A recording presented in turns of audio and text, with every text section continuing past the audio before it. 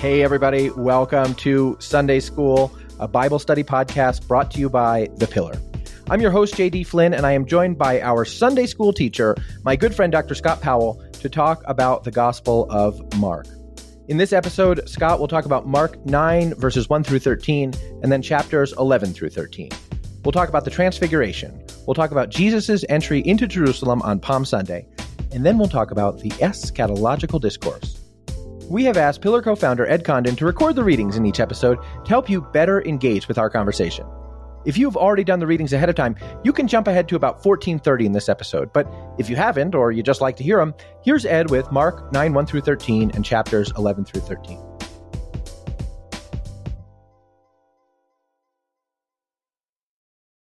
And he said to them, "Truly I say to you, there are some standing here who will not taste death until they see the kingdom of God after it has come with power." After 6 days, Jesus took with him Peter and James and John and led them up a high mountain by themselves. And he was transfigured before them, and his clothes became radiant, intensely white, as no one on earth could bleach them. And there appeared to them Elijah with Moses, and they were talking with Jesus. And Peter said to Jesus, "Rabbi, it is good that we are here. Let us make 3 tents, one for you, and one for Moses, and one for Elijah." For he did not know what to say, for they were terrified. And a cloud overshadowed them, and a voice came out of the cloud, "This is my beloved Son. Listen to him." And suddenly looking round, they no longer saw anyone with them, but Jesus only. And as they were coming down the mountain, he charged them to tell no one what they had seen until the Son of Man had risen from the dead. So they kept the matter to themselves, questioning what rising from the dead might mean. And they asked him, "Why do the scribes say that Elijah must come first?"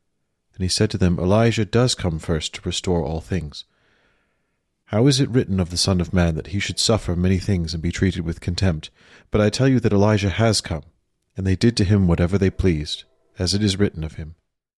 Now when they drew near to Jerusalem, to Bethphage and Bethany, at the Mount of Olives, Jesus sent 2 of his disciples and said to them, "Go into the village in front of you, and immediately as you enter you will find a colt tied, on which no one has ever sat.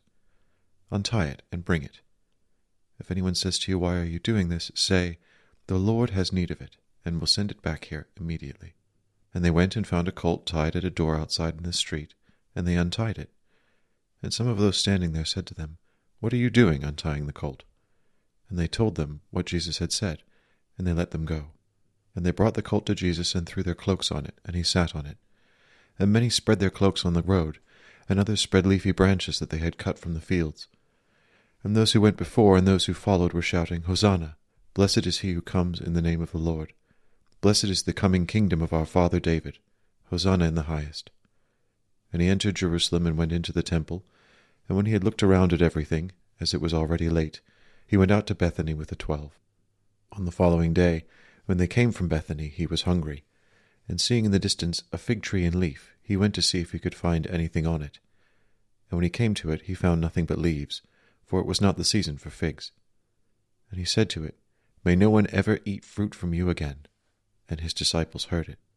And they came to Jerusalem, and he entered the temple and began to drive out those who sold and those who bought in the temple. And he overturned the tables of the money changers and the seats of those who sold pigeons. And he would not allow anyone to carry anything through the temple. And he was teaching them and saying to them, "Is it not written, 'My house shall be called a house of prayer for all the nations'? And you have made it a den of robbers." And the chief priests and the scribes heard it, and they were seeking a way to destroy him, for they feared him, because all the crowd was astonished at his teaching. And when evening came, they went out of the city. And as they passed by in the morning, they saw the fig tree withered away to its roots. And Peter remembered and said to him, "Rabbi, look, the fig tree that you cursed has withered." And Jesus answered them, "Have faith in God. Truly, I say to you, whoever says to this mountain, 'Be taken up and thrown into the sea,' and does not doubt in his heart, but believes that what he says will come to pass, it will be done for him. Therefore I tell you, whatever you ask in prayer, believe that you have received it, and it will be yours. And whenever you stand praying, forgive if you have anything against anyone, so that your Father also, who is in heaven, may forgive you your trespasses." And they came again to Jerusalem, and as he was walking in the temple, the chief priests and the scribes and the elders came to him, and they said to him, "By what authority are you doing these things? And who gave you this authority to do them?" Jesus said to them, "I will ask you one question. Answer me, and I will tell you by what authority I do these things. Was the baptism of John from heaven or from man? Answer me. And they discussed it with one another, saying, If we say from heaven, he will say, Why then did you not believe him?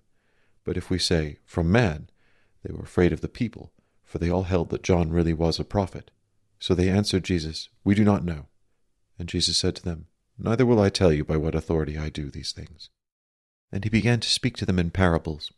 A man planted a vineyard and put a fence round it, and dug a pit for the winepress, and built a tower, and leased it to tenants, and went into another country. When the season came, he sent a servant to the tenants to get from them some of the fruit of the vineyard. And they took him, and beat him, and sent him away empty-handed. And he sent them another servant, and they struck him on the head and treated him shamefully. And he sent another, and him they killed. And so with many others, some they beat, and some they killed. He had still one other, a beloved son. Finally he sent him to them, saying, They will respect my son. But those tenants said to one another, This is the heir. Come, let us kill him, and the inheritance will be ours. And they took him, and killed him, and threw him out of the vineyard. What will the owner of the vineyard do? He will come and destroy the tenants, and give the vineyard to others. Have you not read this scripture? The stone that the builders rejected has become the cornerstone. This was the Lord's doing, and it is marvelous in our eyes. And they were seeking to arrest him, but feared the people, for they perceived that he had told the parable against them. So they left him and went away. And they sent to him some of the Pharisees and some of the Herodians to trap him in his talk. And they came and said to him, Teacher, we know that you are true, and do not care about anyone's opinion. For you are not swayed by appearances, but teach truly the way of God. Is it lawful to pay taxes to Caesar or not? Should we pay them, or should we not? But knowing their hypocrisy, he said to them, Why put me to the test? Bring me a denarius, and let me look at it. And they brought one. And he said to them, Whose likeness and inscription is this? They said to him, Caesar's. Jesus said to them, Render to Caesar the things that are Caesar's, and to God the things that are God's. And they marveled at him. The Sadducees came to him, who say there is no resurrection. And they asked him a question, saying, Teacher, Moses wrote for us that if a man's brother dies and leaves a wife, but leaves no child, the man must take the widow and raise up offspring for his brother.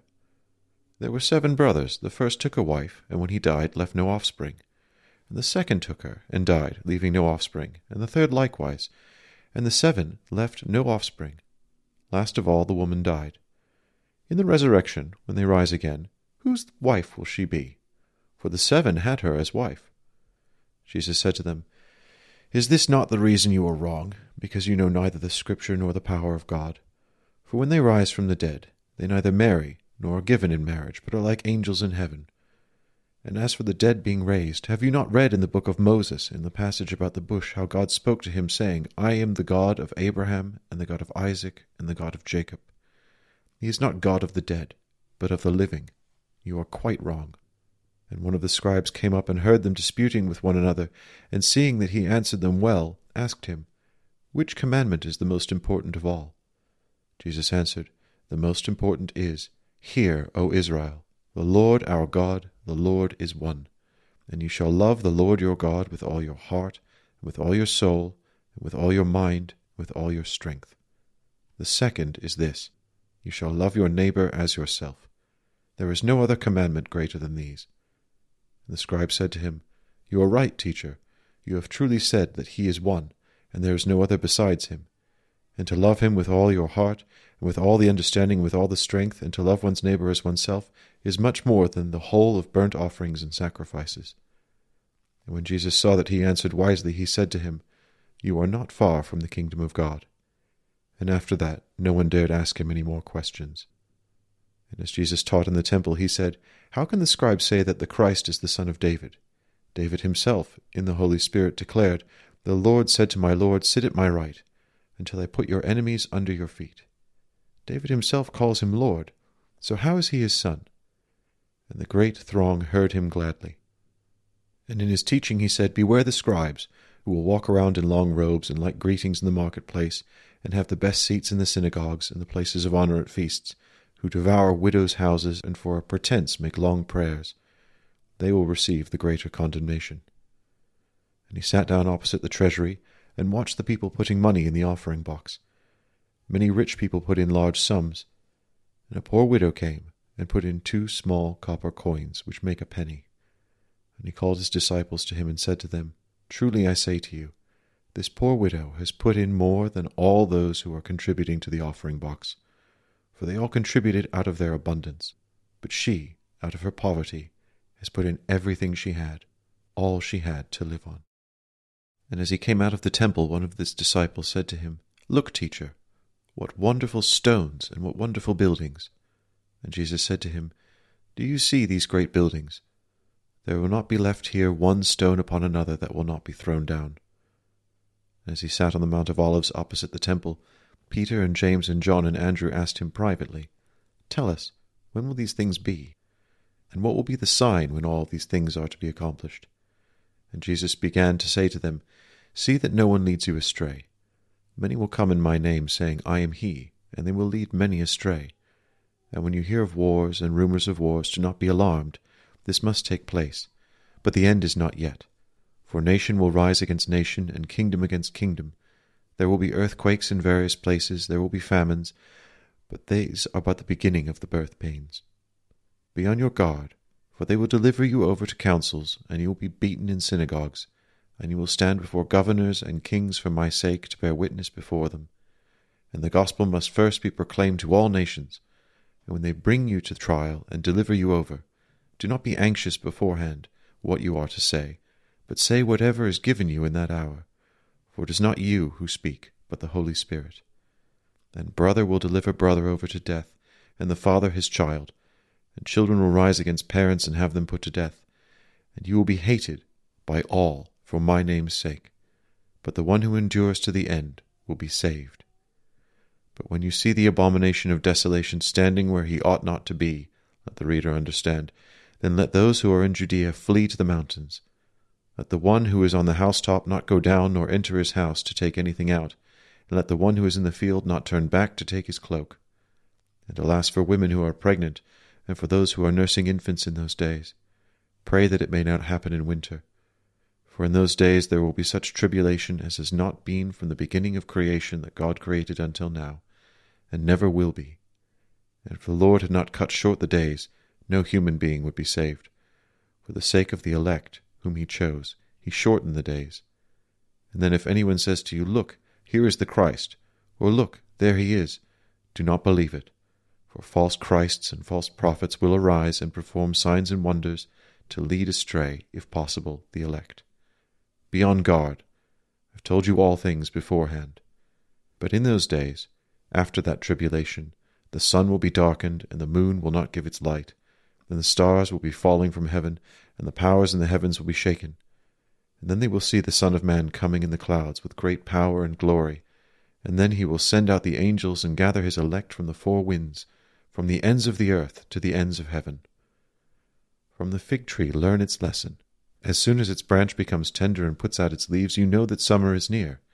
So also, when you see these things taking place, you know that he is near, at the very gates.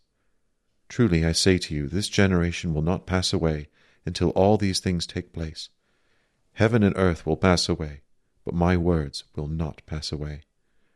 But concerning that day or that hour no one knows, not even the angels in heaven, nor the Son, but only the Father. Be on guard, keep awake, for you do not know when the time will come.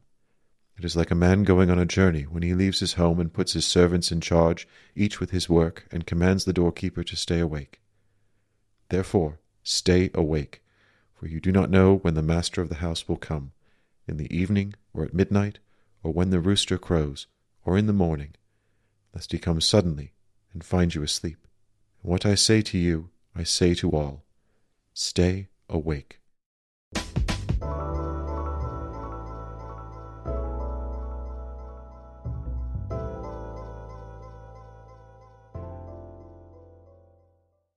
Let's start then with Mark chapter 9, verses 1 through 13, the Transfiguration. Yeah, and it's important to note this story of the Transfiguration, which is such a well-known story, and it's so prominent, in fact, that it shows up in all of the Synoptic Gospels. So Matthew, Mark, and Luke all talk about this story. And it's all basically the same in all of them. Jesus goes up on the mountaintop. he's transfigured, his clothes become white, his face is glowing, and there he is with Elijah and Moses. And Peter says, do you want me to make you 3 tents, 3 huts, 3 dwellings? That's the Sukkot is the Hebrew term 3 he uses. Sukkot.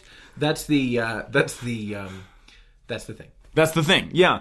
But its location is really important because, again, we talked about the way of the Lord section. If there's one thing that we should remember about Mark's telling of Jesus's travel down to Jerusalem, it's that he uses this journey to highlight the fact that the disciples are deaf and blind, that they do not understand. And actually, this is, of course, the testimony of Peter. Right. And so this is Peter's own reflection, looking back on, I think for our benefit, for all of the times that we feel deaf and blind to what God is doing in our lives. He's like, it's okay, and here's the way in which God actually worked this out. Peter, with the keys to the kingdom, often didn't see what was happening with the Lord. Absolutely right. And this particular scene is coming pretty soon after that famous scene, we talked about it last time, of Peter at Caesarea Philippi. Remember when Jesus gives him the keys, he makes this incredible profession of Jesus as the Christ, the Son of God, coming right after the guy who had 2 different takes with his healing of his eyes. He spit in his eyes. He saw men who looked like trees. So he saw, but he didn't quite understand what he was seeing, which we saw that Mark was kind of using as maybe a metaphor, I suppose, for Peter in a certain sense, who could see the Christ, but he didn't understand. Right. And so, hot on the heels of that, really, Jesus does what? He takes them up on the Mount of Transfiguration. So it's a little apocalypsis. It's an unveiling. Clearly, the disciples aren't getting it. They're still not going to get it for a while, so Jesus gives them some sustenance as they're making their way, as they're traveling down to Jerusalem. And so, it says, and actually, the wording is important. So, I'm going to jump actually to verse 2. Of chapter 9. It says in verse 2, after 6 days, Jesus took with him Peter, James, and John and went up on a high mountain apart by themselves. So again, significant things happen with Jesus on mountains. Significant things happen with biblical figures on mountains, right? I'm thinking of Moses. The mind should instantly be going back to the story of the Exodus and the story of Moses here. And that's what I think Mark wants us to have in the background. We have a high mountain. The 6 days is really significant, and that it seems like kind of a subtle reference, but back in the book of Exodus, when they went to Mount Sinai, remember when Israel was released from their slavery in Egypt, they crossed the Red Sea, the manna's fallen from the sky, all the stuff's happening. They go to Mount Sinai and they see what's called a theophany, right? God sort of appears in this really profound way with smoke and fire and lightning. And it says that after 6 days of the smoke and fire and lightning, God finally spoke. And so this is when the revelation happens. So I think there's this subtle kind of reference back to that. And now we don't have a mountain filled with smoke and fire and lightning. The sort of theophany is embodied in the face of Jesus, right? That's actually where all the action's taking place, which is kind of cool. We don't have it. I was actually reflecting this morning on Pope Benedict, he was Pope Benedict at the time, not Ratzinger. So Pope Benedict XVI wrote his famous Jesus of Nazareth, which I think we've referred to before. Yeah. But he has a beautiful reflection on this passage, and he uses Luke, because Luke gives us one detail that none of the other gospel writers give us. Only Luke tells us the purpose of Jesus' going on the mountain. And in Luke's gospel, it says Jesus went on the high mountain to pray. Oh. And so what the Holy Father says is that this is an insight into what it looks like when Jesus prays. Oh. I know what it looks like when I pray, and it's not always pretty. But when Jesus prays, he lights up like a light bulb, and his figures from the Old Testament appear. And his clothes become white, and figures from the Old Testament appear. So the Transfiguration is a glimpse into the Lord's interior life. Exactly. That's what he's unveiling, what it looks like when he communicates with the Father. Mine is just like wondering how much time has passed. Right? Yeah, get my watch. And so what's happening? You have the prayer event, right? All these things are happening. And then who appears? Moses and Elijah. Why Moses and Elijah? Well, Moses and Elijah represent, in a certain sense, the law and the prophets. Yeah, very good. I knew You've done your homework. Yeah, why? Because Moses, of course, was the lawgiver par excellence, right? Elijah, he's always held up as the greatest of the prophets, even though he doesn't have a prophetic book named after him, which is actually kind of interesting. But it's okay. Mm-hmm. The other significance is that they both have these encounters with God on a mountain. Yeah. So the geography is actually significant. And the fact that they sort of represent for the Jewish people the law and the prophets. Again, Pope Benedict in Jesus of Nazareth said, what you're seeing here is this very deep piece of Catholic theology, that the law and the prophets are speaking to and about Jesus. What is the whole Old Testament doing? The law and the prophets taken together, which is the Old Testament put in simplified form. They're talking to Jesus. They're talking about Jesus. They're pointing toward Jesus. That's the whole nature of them. And so now that concept is embodied on the mountain, which is really cool. So one thing that I guess I've never understood is the transfiguration something that is happening to Jesus, or is it happening for the apostles? Like, is this... I know it's not the moment when Jesus is being bitten by a radioactive spider, so to speak. But is this a sort of transformative moment for Jesus in some way, or is this a somewhat ordinary moment made manifest or revealed? I take it as something for the benefit of the apostles. And again, this seems to be what Pope Benedict is saying. What he's doing is letting them in, not on maybe his ordinary everyday life. This doesn't always happen. Well, maybe it does. I don't know. But what it's doing is lifting the veil on the identity of Jesus, on this reality that is standing before them, for the sake of the apostles, or these three apostles in particular. You know, it's very interesting. If this is a glimpse into the ordinary prayer life of Jesus, then it's interesting that when Jesus is praying at the Mount of Olives ahead of his crucifixion, when he's in this moment of near despair or desolation, we don't have this experience, you know, the witness, this revelation of transfiguration. Well, maybe just because they were asleep. Well, maybe because it was probably all happening. But they were. But in a certain way, Jesus himself is it's a very different kind of experience of prayer, isn't it? Yeah, but they're related to each other because there is a sort of theophany going on in Gethsemane as well, right? That you're actually revealing the sweating of the blood is actually revealing something of the depths of the person of Jesus and and what he's doing and what he's fulfilling and what all this is pointing to. And so, they're different, but they are definitely related to each other. Yeah. And that's an important, actually, could you bring that up? That's a good insight into prayer, right? It's not always going to be the transfiguration. Sometimes it's going to be Gethsemane. Yeah. And both of those are the experience that Jesus demonstrates to us of prayer, right? Which is kind of cool. That's a cool insight. So they're seeing this, and Peter, of course, responds. He's like, "This is great. It's great that we're here." And he wants to build Sukkot, right? The booth or the tent or the tabernacle, as they could be translated. I'm not exactly sure why he does this. I don't think it's simply because it's really cool and he wants to stay there and not enter back into the world. It's a reference, I think, and I don't know whether there's something, the Feast of Booths? Yeah, there's the Feast of Sukkot, the Feast of Booths, which is a feast that recalls the Exodus period. So that relates to the narrative.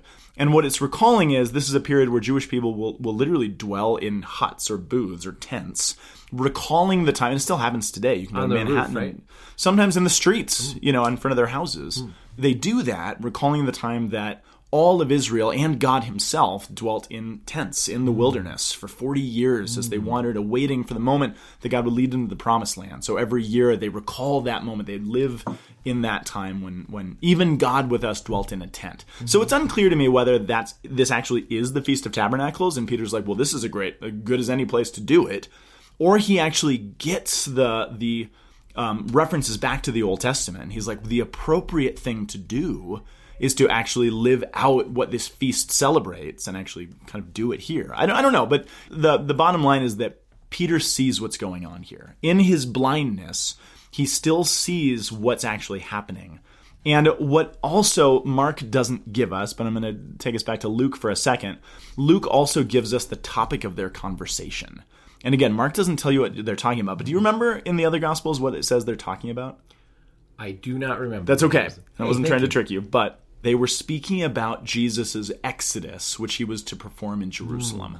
And so Luke kind of puts as fine a point on it as he can and say, in the context of on a mountain, this theophany, all these things happening, they're actually speaking about the exodus, which is going to happen in Jerusalem, which I think might sound, I don't know, we kind of get used to Bible saying weird things. Right. But the Exodus was a very specific event that happened in a very specific period of time in a very specific place. And I think it would be strange to be talking about, I don't know, what's an equivalent? I was talking about the Super Bowl that I had last week in my backyard.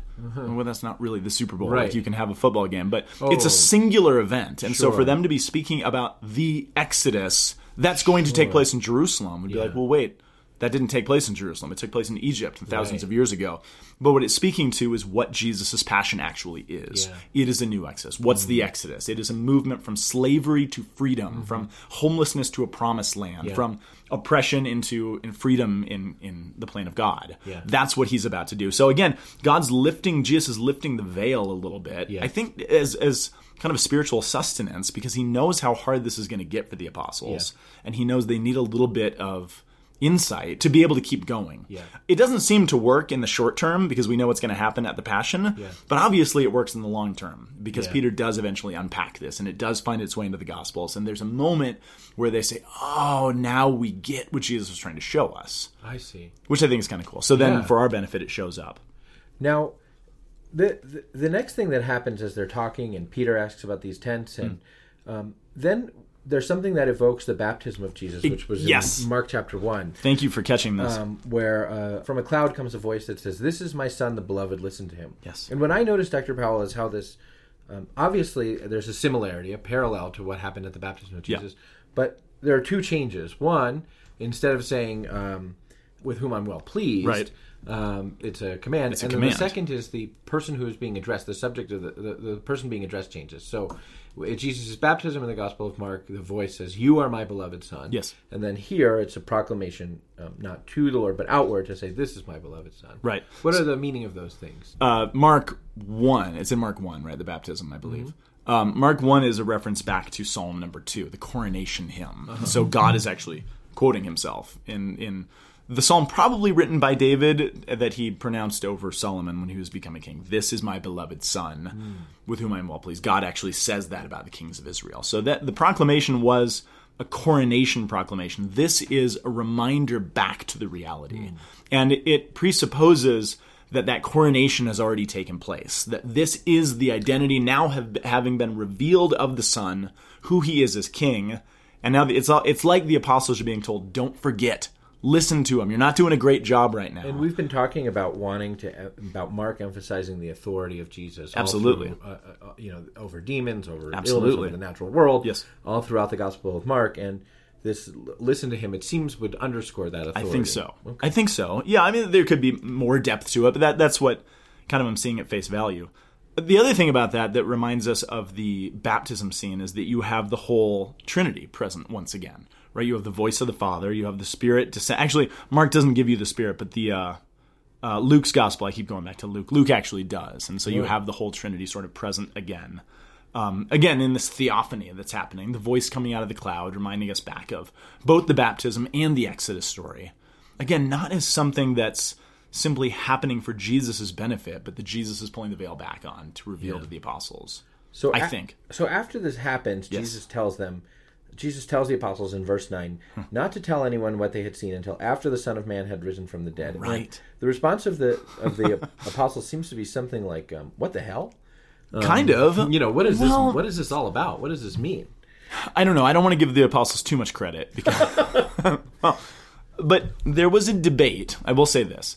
There was a debate that was going on in the time of Jesus about the idea of the resurrection of the dead. And we see actually later on I think it's in Mark chapter 12, the Sadducees are actually challenging about what happens after a person's life. Remember the whole marriage thing when this person died and who's going to be married to him in the afterlife, which is actually a mockery of the concept of the resurrection of the dead.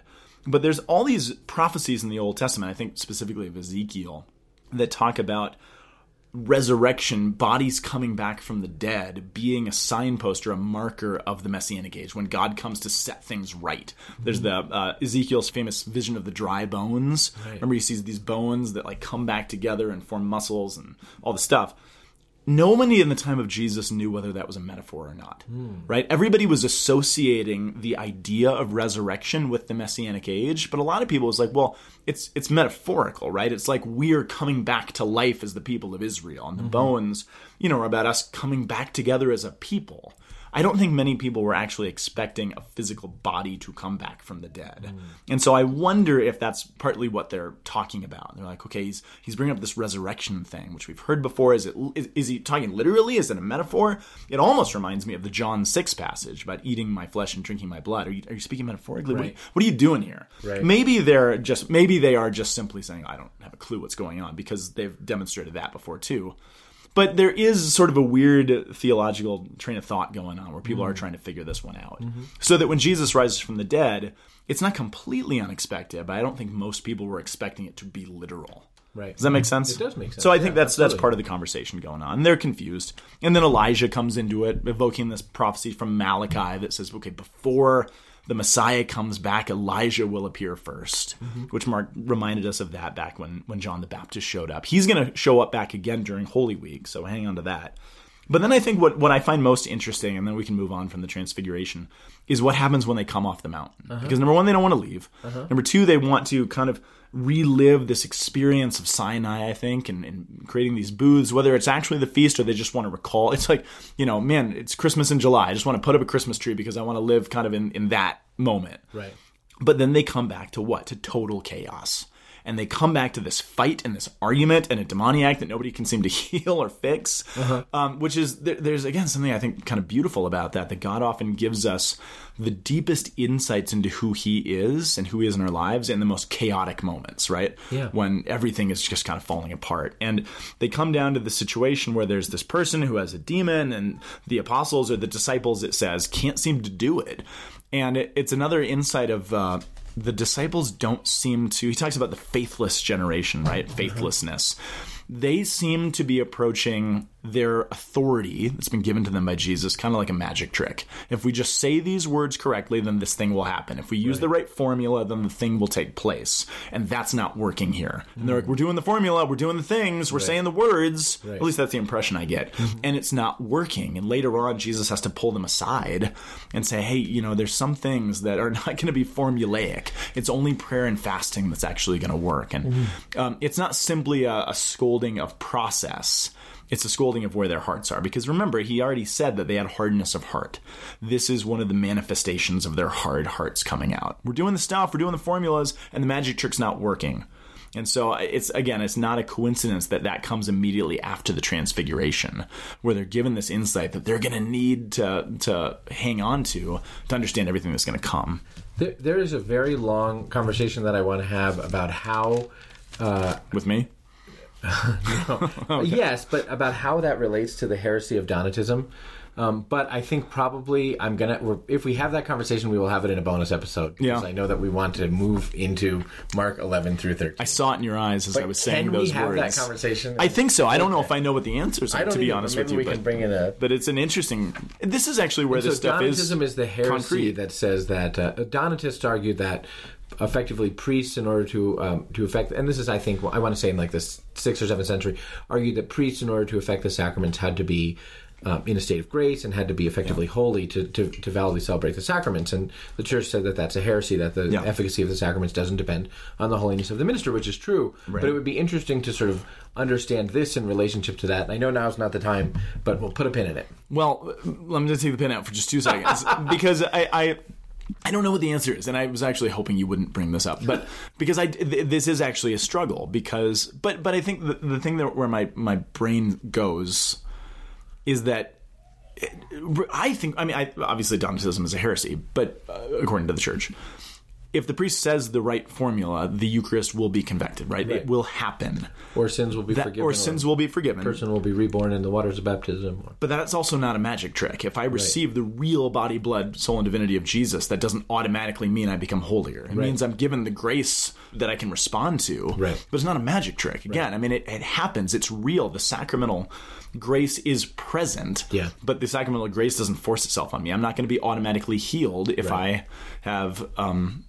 if I go to Lourdes and I pray fervently, it doesn't mean I'm automatically going to be healed as long as I say the right words. Yeah, so that's right. But it doesn't take away the efficacy of the reality of the sacraments either. Right. That's right. It's a mystery. It's a mystery. That's a great... And that's where we'll leave it.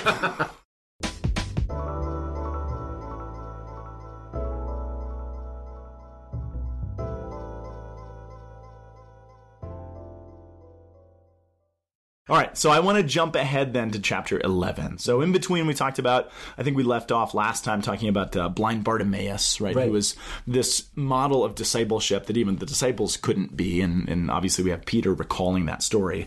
But then the travel narrative, the way of the Lord section ends, and we actually get right in the beginning of chapter 11, the last time the word way or hodos, one of the themes for Mark, is used. It's never used again. Why? Because this is the end of the road. This is the end of the way. By the way, I didn't mean that. I can't let go. Okay, I'm sorry. I was just thinking about the end of the road. Voice the road. Oh, I was thinking Did way. you never go to a middle school dance? Well, we don't have to get into that. We'll talk about that in a bonus That's a different, too. yeah, that's a different matter. Man, that really led me. Okay, wait. Do you remember trivia? I know you do know this. Well, I hope you. I shouldn't presume. Before they were called Christians, do you remember what the earliest followers of Jesus called themselves? The way. The way. Followers of the way. And I knew that, and I got it from context, so a double. Oh, see, there you go. But that's an important note. So they took on the name Christians at Pisidian Antioch. It's in Acts of the Apostles, but it was a mockery. It was something that they were using as a slander. Oh, you people always following your Christ. You're a bunch of Christians. Before that, and they were like, yeah, great, we'll take it. And they baptized the name, and it became the title.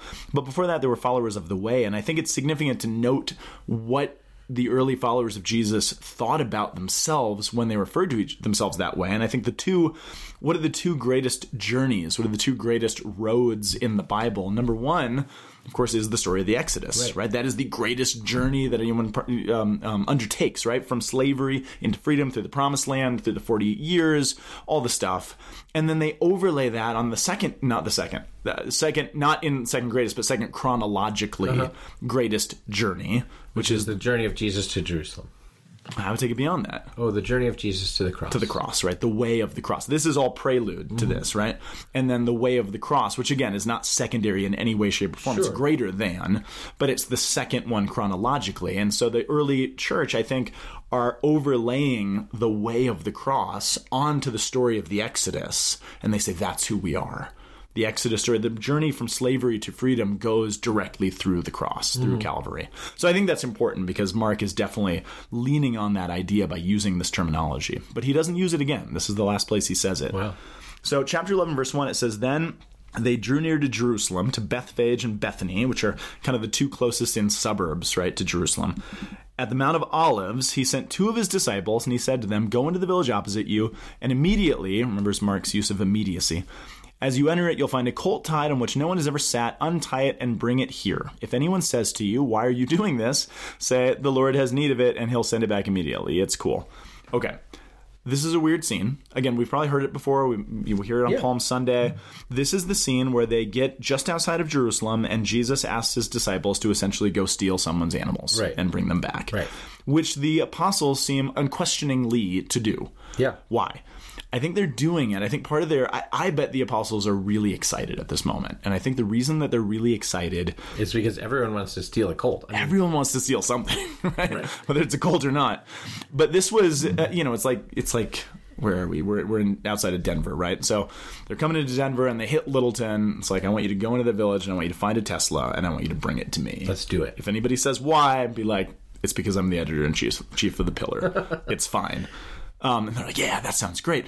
But a king, both in the Roman law and I think in Jewish law as well, had the legal right to commandeer an animal for royal purposes. Oh. So I always think of Die Hard. I don't know if it ever even happens of Die Hard, but I just have, what's the actor's name?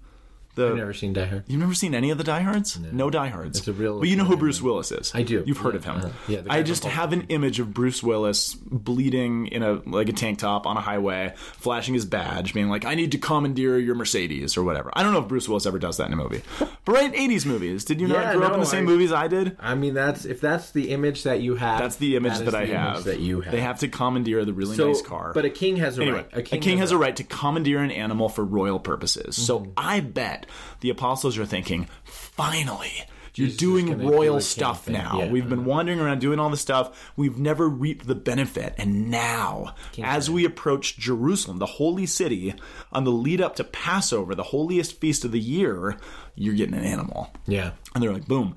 This is going to come back up in Mark, but there's this theme that there's a bunch of stuff that Jesus has arranged and Jesus is up to that we don't exactly know how he does it. He has arranged things that even the apostles don't know about. He obviously has friends or, relationships or whatever, that there's stuff ready and waiting for us that we didn't see coming. And this is one of the examples of that. So they bring the animals back. And I think this is a really important, well, it's Palm Sunday. That's really important, but in a way that I think most people see. It's kind of a big, for a guy who in many parts of the journey to Jerusalem was keeping things quiet in the Jewish areas. In the non-Jewish areas, Jesus was allowing people to kind of talk about what... More so, yeah. But in Jewish areas around Jerusalem, he was cautious. He didn't want... Yes. But then, this whole thing is a gigantic, a kind of a go big or go home moment in a certain But I want to talk about why it's a go big or go home moment, because he doesn't say anything, but he does a tremendous amount. So they get the animals, they bring them back. There's lots of symbolism with the animals the fathers of the church talk about. But regardless, he gets the animals. He sits on, where are we? We're in verse 6. And he told them what Jesus said, let them go. Then they brought the colt to Jesus, and they threw their garments on it, and he sat thereon. And many spread their garments on the hodos, on the road, and others spread leafy branches, which they cut down from the fields. And those who went before and those who followed cried out, Hosanna, blessed is he who comes in the name of the Lord. Do you remember what Hosanna means? It means save us. Save us. So save us, son of David. I said that. I don't know if my microphone cut out or what. It must have. There was a glitch. Okay, here's the scene. It's Sunday. It's Palm Sunday, obviously. So it's about, 4-ish days before the Passover, which means that thousands of people are flocking into Jerusalem that day. Yeah. It's one of the 3 pilgrim feasts. And so in Jewish law, there are 3 feasts that you are required by law to go to Jerusalem to celebrate. It's almost like a Sunday obligation, right? Yeah. You have to go there to do it. And this was probably the biggest one. Thousands of people would be flocking into the city this day. People don't really know Jesus. That's one of the things that does become apparent. A lot of people do. A lot of people have followed him. But remember, messiahs or would-be messiahs at this point are kind of a dime a dozen. And a lot of them seem to have more popular messages than Jesus does. Like, forgive your enemies and pray for those who persecute you. They're like, let's rip down Caesar from his throne. Let's take down Herod. Let's go after it. They're the bloody revolutionaries. Jesus is not super well known. He is up in the Galilee, right? They love him up there, but we're not in the Galilee anymore. Now we're in Jerusalem, and this is a bit of a different world. How many people do you think are riding an animal into the holy city that day? 1. And I'll tell you why. Tell me why, JD. I'll tell you why. Because the Passover is a pilgrim feast, Scott. And, what does that mean? The thing about a pilgrimage is a pilgrimage... People walk on a pilgrimage. That's right. Which, by the way, I have a whole soapbox about... the modern notion of pilgrimage cruises and other such you can walk things. Around the deck. I guess you can walk around the deck to the bocce ball court. We'll put a pin in that one too. But people walk on a pilgrimage, so I would assume that people are walking into Jerusalem. Because I kind of was thinking, not to sort of mix. But, I was kind of thinking about, the pilgrimage to the Hajj, contemporary Muslims who then walk around the big... I think that's the right image to actually have. Yeah. Right. And that even culturally speaking, that's a good image to actually have sort of in our minds, I think. Okay. At least as by analogy. Yeah, by analogy. Yeah, of course.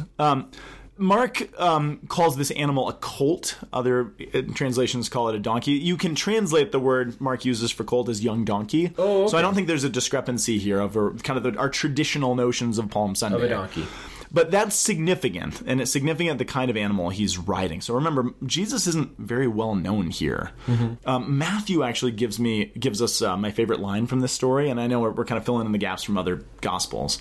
But in Matthew's Gospel, as he's riding in, as people start flipping out, shouting Hosanna, tearing down palm branches, remember, this is the crowds of thousands that just happen to be there.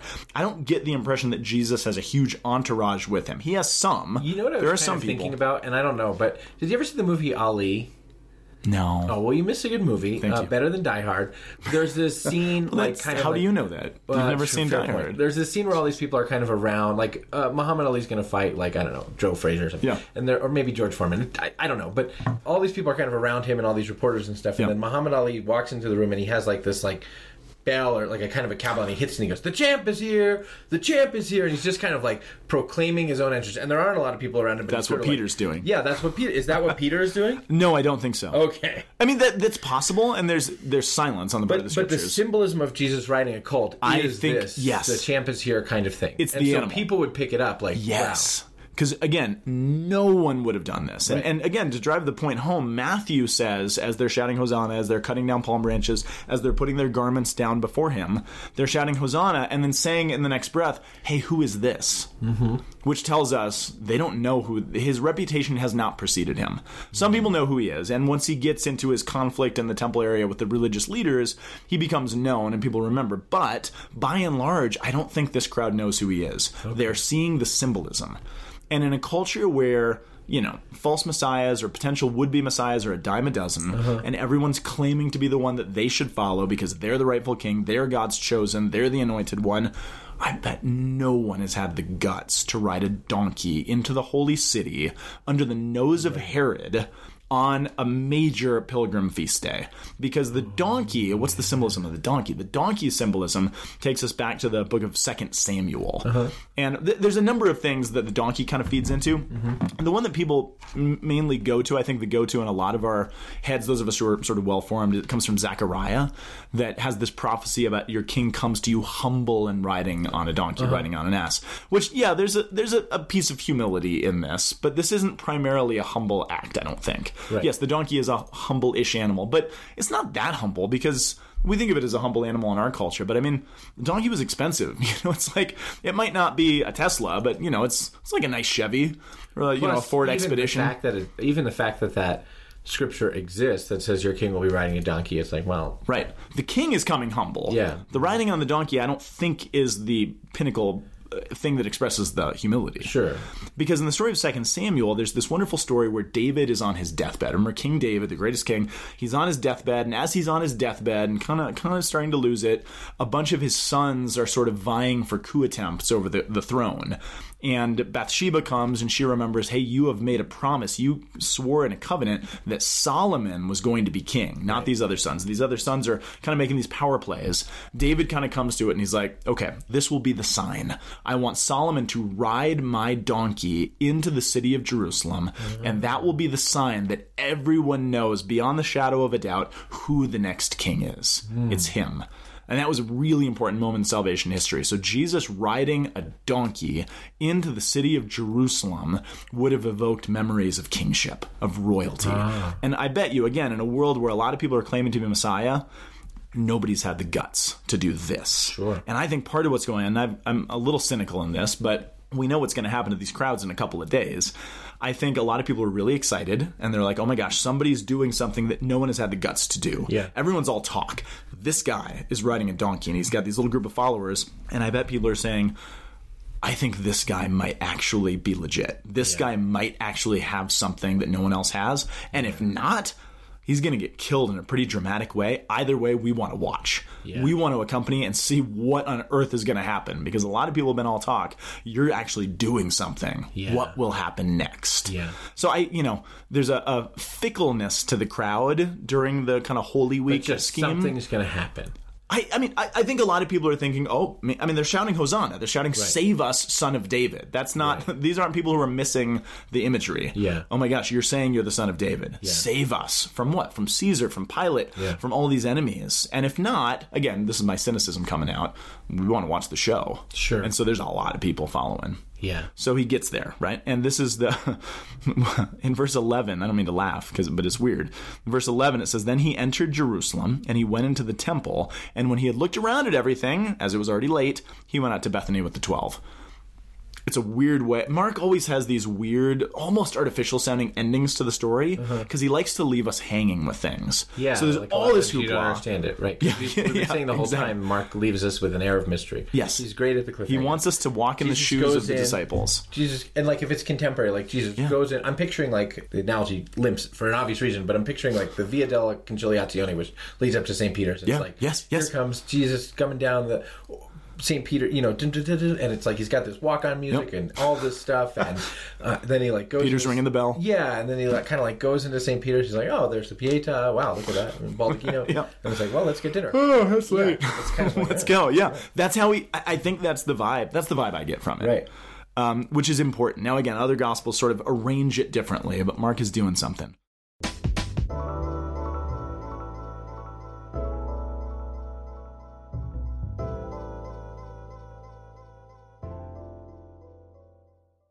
So then we jump to verse 12. There's another piece of imagery from the entrance into Jerusalem that I want to come back to the next day. So verse 12, it says, on the following day when they came from Bethany. So Bethany tends to be the place where Jesus stays when he's in the Holy City. That's where Martha and Mary and Lazarus seem to live. So he's out there. So on the following day when they came from Bethany, he was hungry. Rightly so, because it was late when they got there. I guess everything was closed. And verse 13, and seeing in the distance a fig tree in leaf, he went to see if he could find anything on it. And when he came to it, he found nothing but leaves. Why? Because it wasn't fig season. It wasn't the season for figs. And he said to it, may no one ever eat fruit from you again. Right. And the disciples heard it. And then what does Mark do? Because he loves to do it.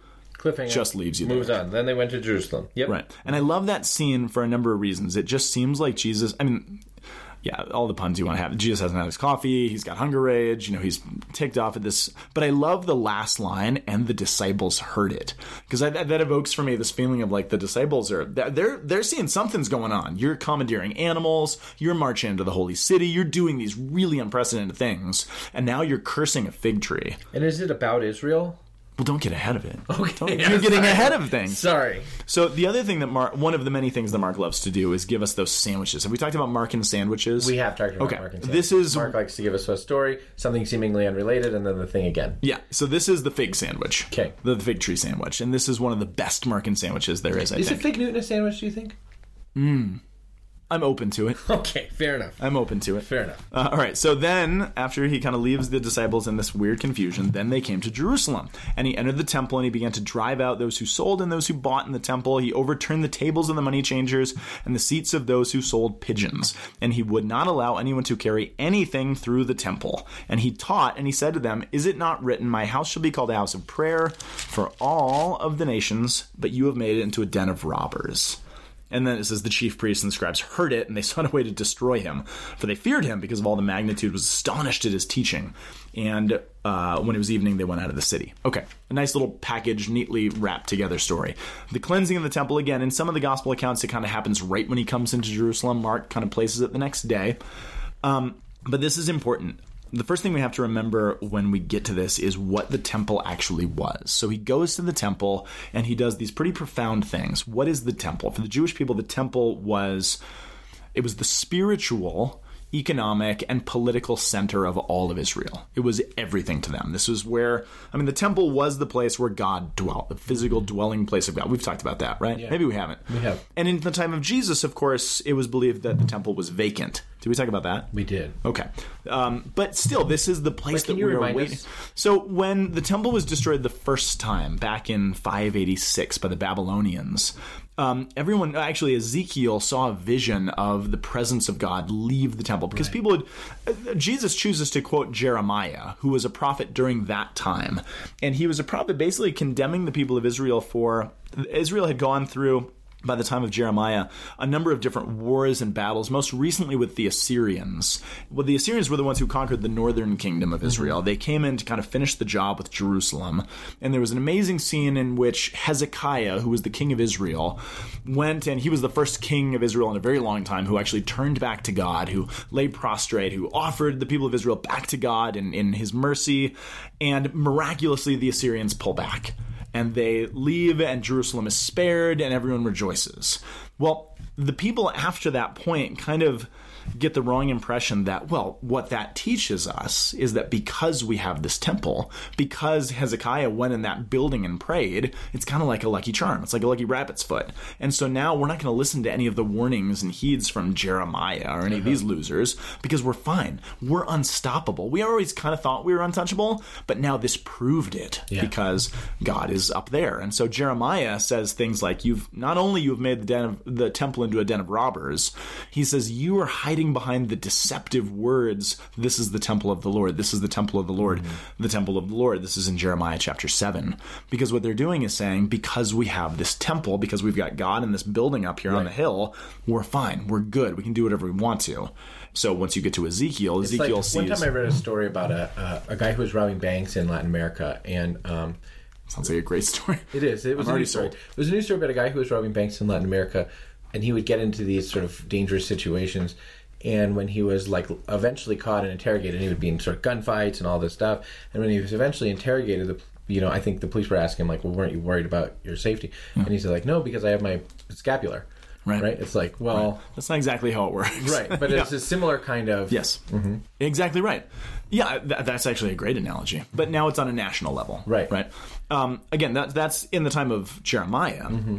But then Ezekiel sees this vision of the presence of God, their little lucky rabbit's foot, actually leave the temple. Yeah. Go out the east gates, across the Kidron Valley, Mount of Olives. And his response is, oh no, God isn't here anymore. Right. And that is right before the temple is destroyed by the Babylonians in 586, 587.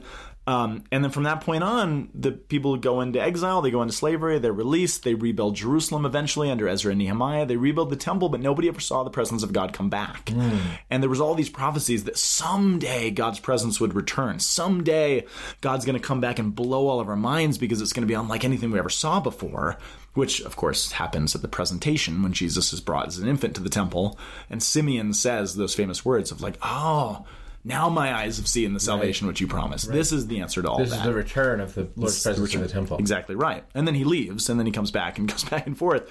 But now he's back again. Now the presence of God is back. Mm-hmm. And he has declared that it has now again become a den of robbers and thieves. Just a word about what he does with the overturning of the tables, because people love to go to that, to use it to basically say whatever they want it to say. The cleansing of the temple, the overturning of the money changers' tables, there's two things going on here. There are laws in the Old Testament governing how sacrifice was to look, right? So if you were a good and faithful Jew, you would regularly go to Jerusalem, to the temple on these pilgrim feast days, and you would offer an animal to the priest to sacrifice on your behalf so that your sins would be cleansed and forgiven in this symbolic way. But which is fine, we know that story.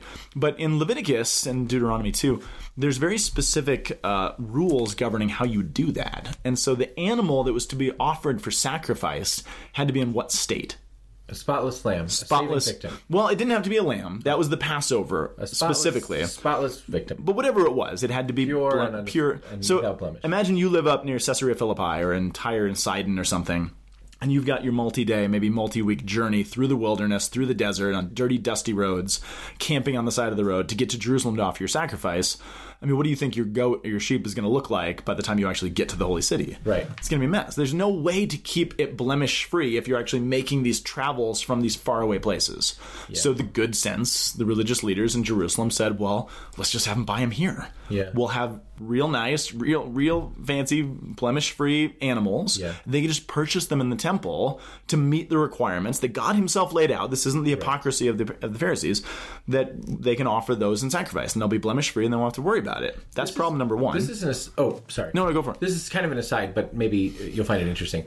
Do you know that there are some economic historians who say that the origin of coinage has to do with ancient Near Eastern societies in which people wanted a medium of exchange to pay their temple tribute, whether it was for a sacrifice or just to pay their temple I could totally buy that. That this practice of sort of converting your thing somewhere else into the appropriate thing at the temple is what sort of brought forth coinage itself. Different kind of coinage? I mean, just the notion of coinage. Really? I could buy that. Temple placeholders that allowed you to have a medium of exchange in order to pay your temple tribute, whether it was in sacrifice or whether it was in... I could totally buy that. So, anywho. No, I could totally buy that. I've never heard that, but I'm open to it. Okay. And that would predate Israel, of course. It predates... This is happening all over the ancient Near East. I don't know if it would predate Israel, but it would predate Jesus. It could predate Israel, though, because temples and sacrifice and temple tributes were happening before the Jerusalem temple was built. So, I'm open to it. And actually, did you know I was going toward coins next? I did not. Because coins is problem number 2. So problem number 1 of how to offer, you as Joe Schmo JD offering your sacrifice in the temple, problem number 1 is how do you get an animal that's blemish free from your house to the temple? Right. Okay, problem solved. Problem number 2 is coinage, though. And so if you're living in the Roman Empire, most of your coins have images of who on them? Caesar, or some god that is in reference to Caesar. And Caesar was We talked about this with the Caesarea Philippi story, right? Remember, Caesar had himself declared a god. The Son of God and divine. And what could you not bring in the temple? An image of another god, a false god. A graven image of another god. So the good saints in Jerusalem, they said, well, what do we do about this? They can't, if we want them to buy the animal, but they can't bring in these graven images in the temple, so we will convert them. So you have to money change. Okay. You have to change money. I thought it was just that people were coming from all over the world and there were like currency exchanges. That was probably part of it. Oh, but there was another need for temple money. Exactly right. So they would use what are called Tyran shekels. So in Tyre, there was some coinage that didn't have any imagery on it.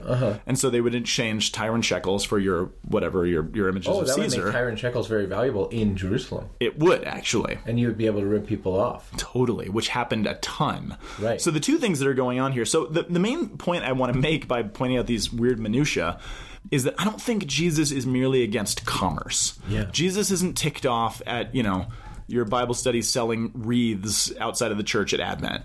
Jesus isn't ticked off at the bookstore, selling your Scott Hahn books outside. Some people think, well, Jesus is just mad about buying and selling things. About encouraging subscribers, for example, to the Pillar. But because I think that is a common misreading. Oh, Jesus is just mad that you're buying and selling stuff in the church or in the temple.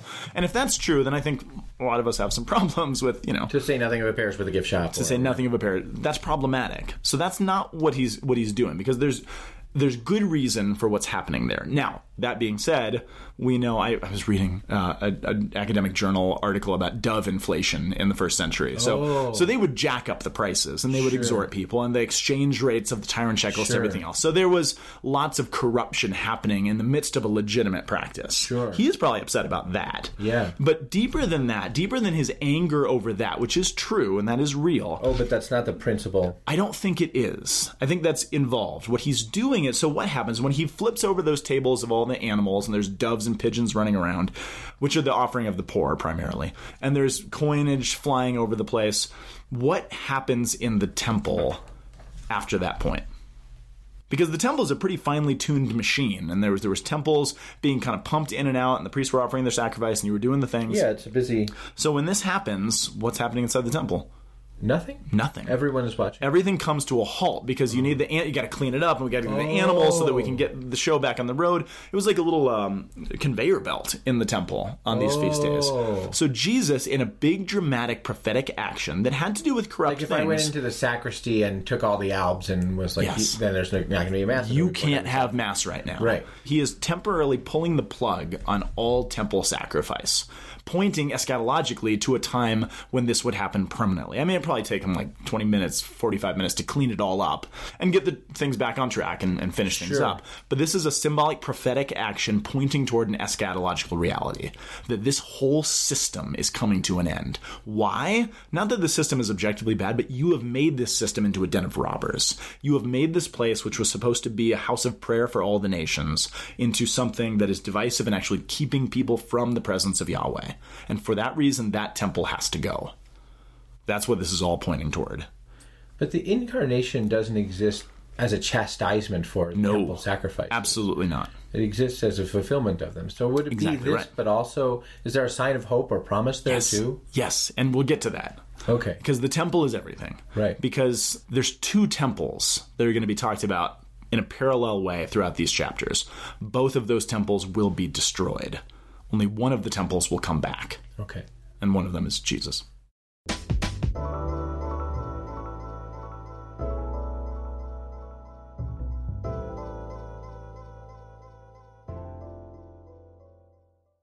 Two things I want to add to this. Number one is a word about Judas Maccabeus. Okay. Back in the time of the Maccabees, a little bit of Maccabees. I mentioned that there's foreshadowings when Jesus is greatest Maccabean ever to strap on a pair of sandals. It's debatable, but that's fair. Okay. No, probably Judas. Yeah, that's legit. Anyway, the symbolism of Zechariah with the donkey, the symbolism with King Solomon riding into the city on the donkey, those are all happening. But there's a much more immediate one, and I think that is the one of the Maccabees. And so about a couple generations prior, you have the story of the Maccabees, right? I think you can tell a lot about a culture of people based on what they name their kids, right?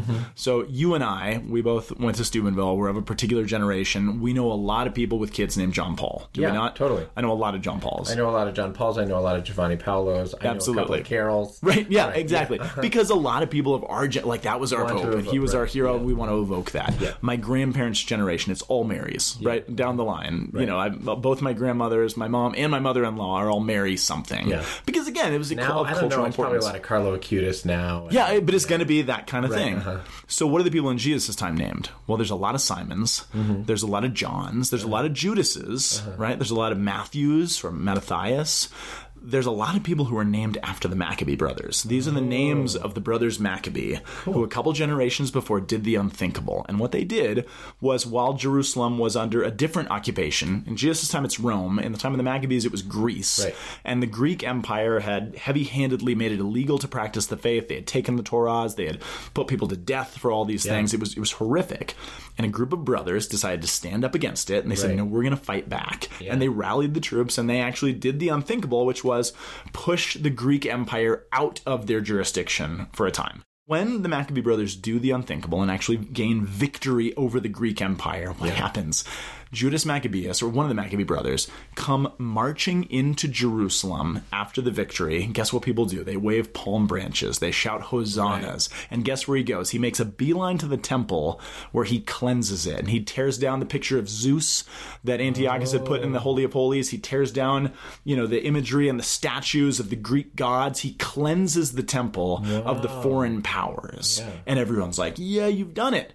So when Jesus marches into Jerusalem that day, and everyone is shouting hosannas, I guarantee you they've got the Maccabee brothers in the back of their minds. Right. And then he goes to the temple, and they're like, he's going to cleanse the temple. Dun, dun, dun, dun, dun, dun. Exactly. And they think he's going to cleanse the temple of the Romans, all the trappings of Rome that are sort of, periodically placed here and there among the temple. But he doesn't cleanse it of Rome. He cleanses it of the Jewish people. He cleanses it of the people of God. Yes, the religious leaders and the corruption, but he's saying, no, we have actually corrupted the temple. This isn't, anti-Semitic in any way, shape, or form. Jesus is saying, look, the people of God evil one has infiltrated us. A kind of a call to conversion. It's a huge call to conversion, which is why everybody who was super excited the day before is all of a sudden not as excited anymore.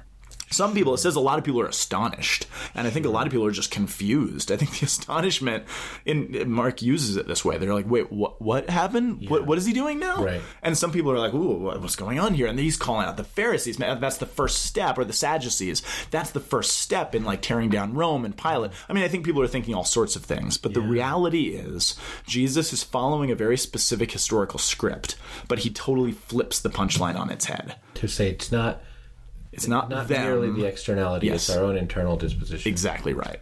And that's what's going to land him on the cross. Which, the whole of Mark, one of the themes is the hardness of heart. Of heart. Exactly right. So it's a sort of a... Exactly.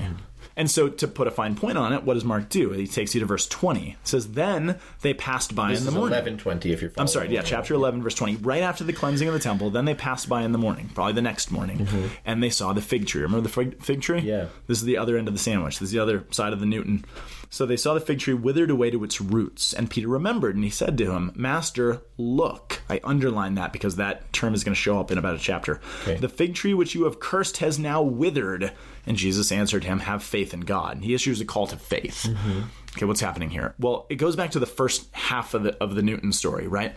When Jesus approached the fig tree the first time, what Mark told you is, because it seemed like a weird story unless you pick the details up. And it wasn't the fig tree's fault that it wasn't the season for figs. Yes, it was. Oh. No, not actually, because it's a tree. A tree. But it's being used to demonstrate say something and I'm like, oh, I guess I don't understand the laws of nature. No, but the tree is demonstrating something. Right. Not by its own volition, I guess. But so what it says is it's not the season for figs. So why is Jesus so angry at a fig tree not bearing figs when it's not the season for figs? That doesn't make any sense. Right. But the detail that Mark gave you was that it was a fig tree in leaf. In other words, it was blossoming. And horticulturally, apparently, I don't know much about fig trees, but we know that when a fig tree is in bloom, that's the outward sign that it is bearing fruit. Oh. And so if you go to an apple tree in Colorado in February and it doesn't have apples, you shouldn't be ticked off. Right. But if it's a tree that's blooming and giving the outward appearance that it's actually doing something that it's not, That's the problem. And again, it's really Sort not of a whitewashed sepulcher of a tree. Exactly, because it's not about the fig tree. Because what does Mark do? He sandwiches the temple and that life of worship that's being corrupted with the fig tree. The fig tree is a metaphor for what's happening in the life of Israel. They are acting like they're holy. They are acting as though they are being the kind of people that God has called them to be. But if you dig beneath the surface just a little bit, you're not going to find fruit. And that is not, there are ways in which I think people say, I have heard people say, oh, well, one thing that happens with the Gospels is that as Christianity is adapted by Gentiles, inserted into the language or symbolism of the Gospels is a certain kind of anti-Semitism which aims to sort of divorce Israel from Christianity. So the heresy of Marcionism, for example. Exactly right. But it does not seem to me that is what's happening so much as that is not at all actual what's happening. Call to conversion. Yes, it is absolutely a call to conversion, and to miss that aspect of it, I think, is to miss the whole point of it. Number one, it's not an accusation against the Jews. Right. It's an accusation against the people of God. The people of God are prone to this kind of thing. This is why one of the things that can never be changed in the liturgy is the call to repentance at the beginning. The Lord have mercy, Christ have mercy, so that we never fall into the den of robbers and thieves that we know we are all prone to falling into. Yeah. So again, it's what do you call it? Evergreen as far as the message goes. But it's also the fact that you have to consider this, because I find this really interesting. Jesus, and I want to kind of close us on a word of chapter 13, which is when Jesus basically describes what this is going to be like. He announces that this is all going to happen, that this temple's going down. But then it doesn't happen for, 40 more years? Right. Why not? I mean, he just made this huge pronouncement. It actually reminds me of the story of Noah and the ark. Do you remember how long it took Noah to build the ark? Many years. 120, it says. 120 years. What was... there's a commentary on Noah in, I think it's 2 Peter, 1st or 2 Peter, I can't remember which, that talks about what the vocation of Noah was. And the vocation of Noah was not simply to be a boat builder. That wasn't the job. The job of Noah was to be a preacher of repentance to the people. Why did God give Noah a job that was going to last so stinking long? So that he could call the people back to repentance and they could be saved. Yeah. Why does what does God allow so long between his foretelling of this event and its actual happening to give the people of God such ample opportunity to turn back to him? In other words, God is saying there's consequences for stuff we do. There's consequences for our sin. But God's not a God who's eager to give the consequences. He wants the repentance. He wants the conversion of heart. He wants to call us back. The consequences are still going to happen because a just God doesn't let consequences go off indefinitely. Right. But, I mean, you do have to wonder about the fact that, man, you made a big deal about the temple and it doesn't happen for 40 years. Right. Why not? Yeah. Oh, maybe because you've constantly wanted to call the people back.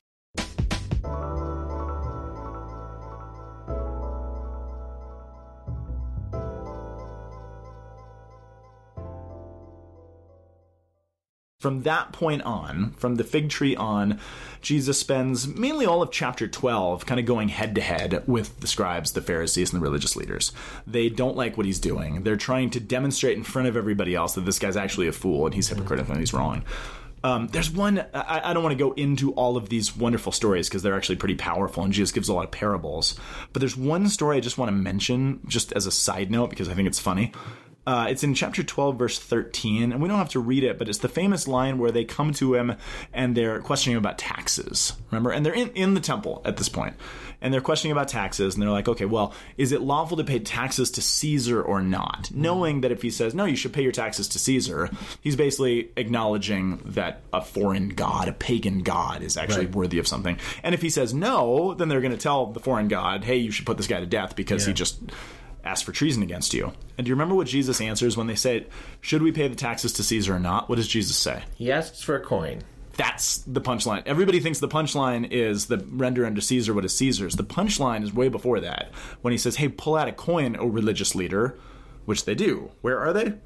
At the temple. Which you're not allowed to have graven images within, which is why they have the whole money changer system. Right. And I bet everybody, we miss that because we don't know the everybody around is like, oh, you pulled out a coin. Because like already demonstrated their hypocrisy. Oh, okay. So if someone's yelling at you about not smoking and then you're like, oh, yeah. But by any chance, do you have a light? Yeah, exactly. And they pull out their... Yeah, it's that kind of a thing. Okay. So left and right, I just think it's kind of a funny scene. Totally, yeah. But left and right, he's pointing out the hypocrisy. And every time... It's like a Scooby-Doo episode. They keep trying to trap him, and they're like, oh, foiled again. It's not really like that. But So he goes back and forth. There's all this. There's all this strife. It culminates a little bit later, but because I want to talk about it next time, I'll mention it right now. But there's a wonderful parable, a wonderful story that happens at the end of chapter 12. Verse 41, where it says, Jesus sat down opposite the treasury and watched the multitude putting money into the treasury.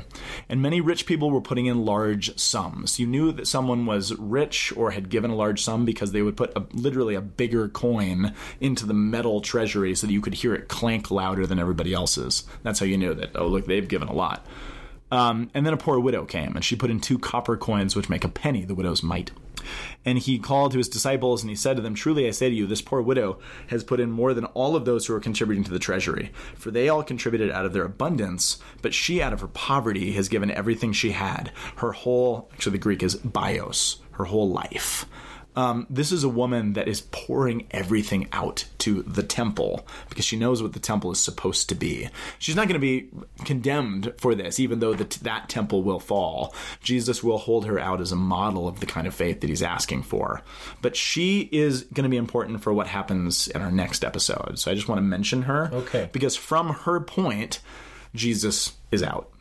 And in chapter 13, verse 1, it says, then he came out of the temple. As he was coming out of the temple, one of his disciples said to him, look, teacher. That look, by the way, the last time someone said that was in the fig tree story. Right. And it's just one word, sure. But I think it's significant. Yeah. Look, teacher. Look at the fig tree. Right. Look at the temple buildings, teacher. What wonderful stones, what wonderful buildings. Herod was staging a huge renovation project right now, probably as a way of legitimizing himself as king. So they're like, look at how pretty it looks, Jesus. We've been traveling around the country, but look at how beautiful the temple is. And Jesus said to him, do you see these great buildings? There will not be left here one stone upon another that will not be thrown down, which is a huge downer of a statement, right? Look at how beautiful it is. Oh, it's all going to be destroyed. Yeah. Which is true. Do you know, I don't know if you've been to the Holy Land, but a lot of people are familiar with the Western Wall that's called the Wailing Wall. That is not the last existent wall of the temple. That was the rubble. Eventually, when the Jewish people were allowed to come back and there was not one stone upon another, they took the rubble and they constructed it into a wall where they could try to remember what it used to be. So not one stone was left. This does come true. But then it says, verse 3, then he sat down on the Mount of Olives opposite the temple.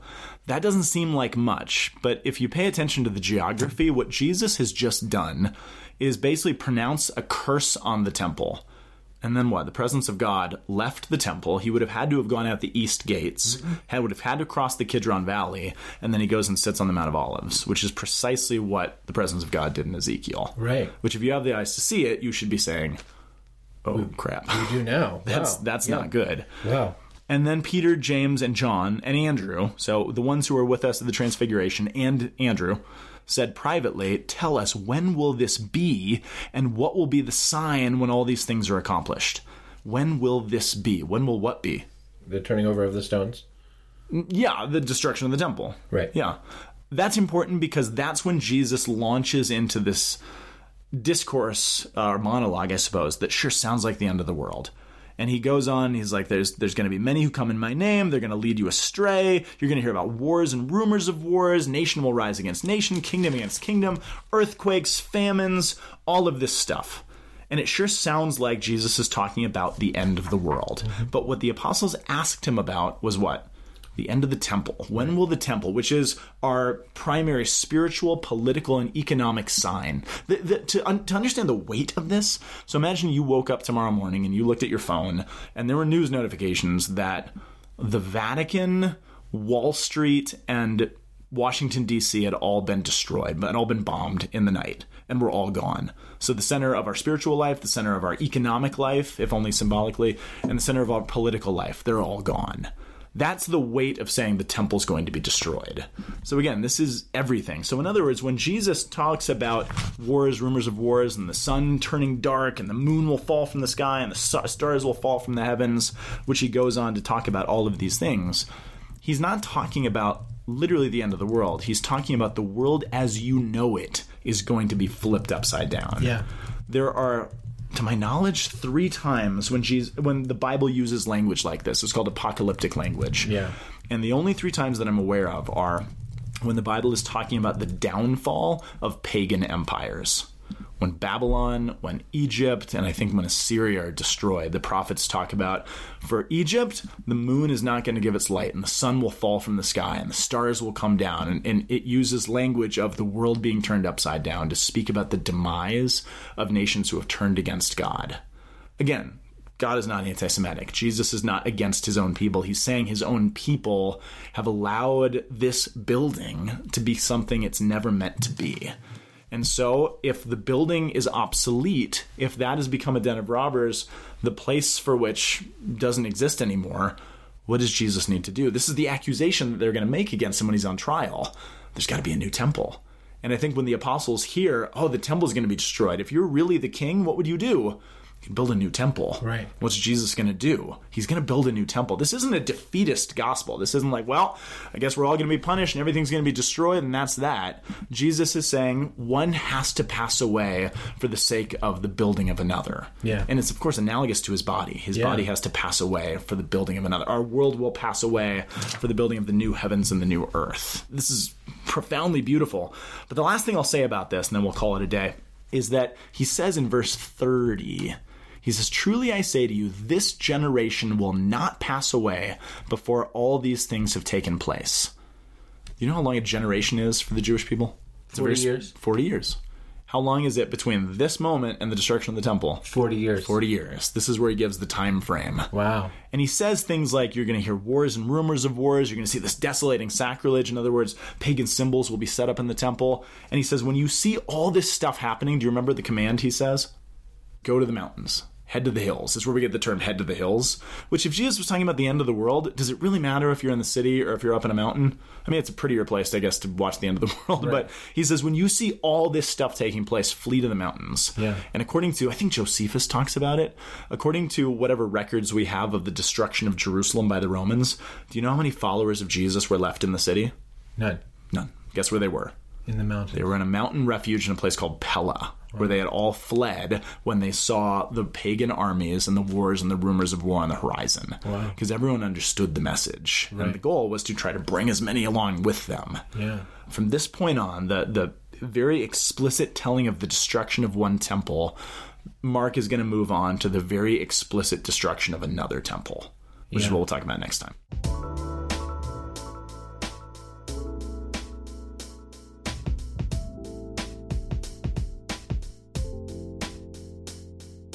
Sunday School is a production of Pillar Media and Ed and JD Production. I'm your host, JD Flynn, and I'm joined by our Sunday School teacher, Dr. Scott Powell. Our producer is Kate Oliveira. Next week, we'll talk about Mark chapters 14 through 16. That episode will include a recording of the readings from Pillar co-founder Ed Condon, but feel free to read them on your own, too. We'll see you next week at Sunday School.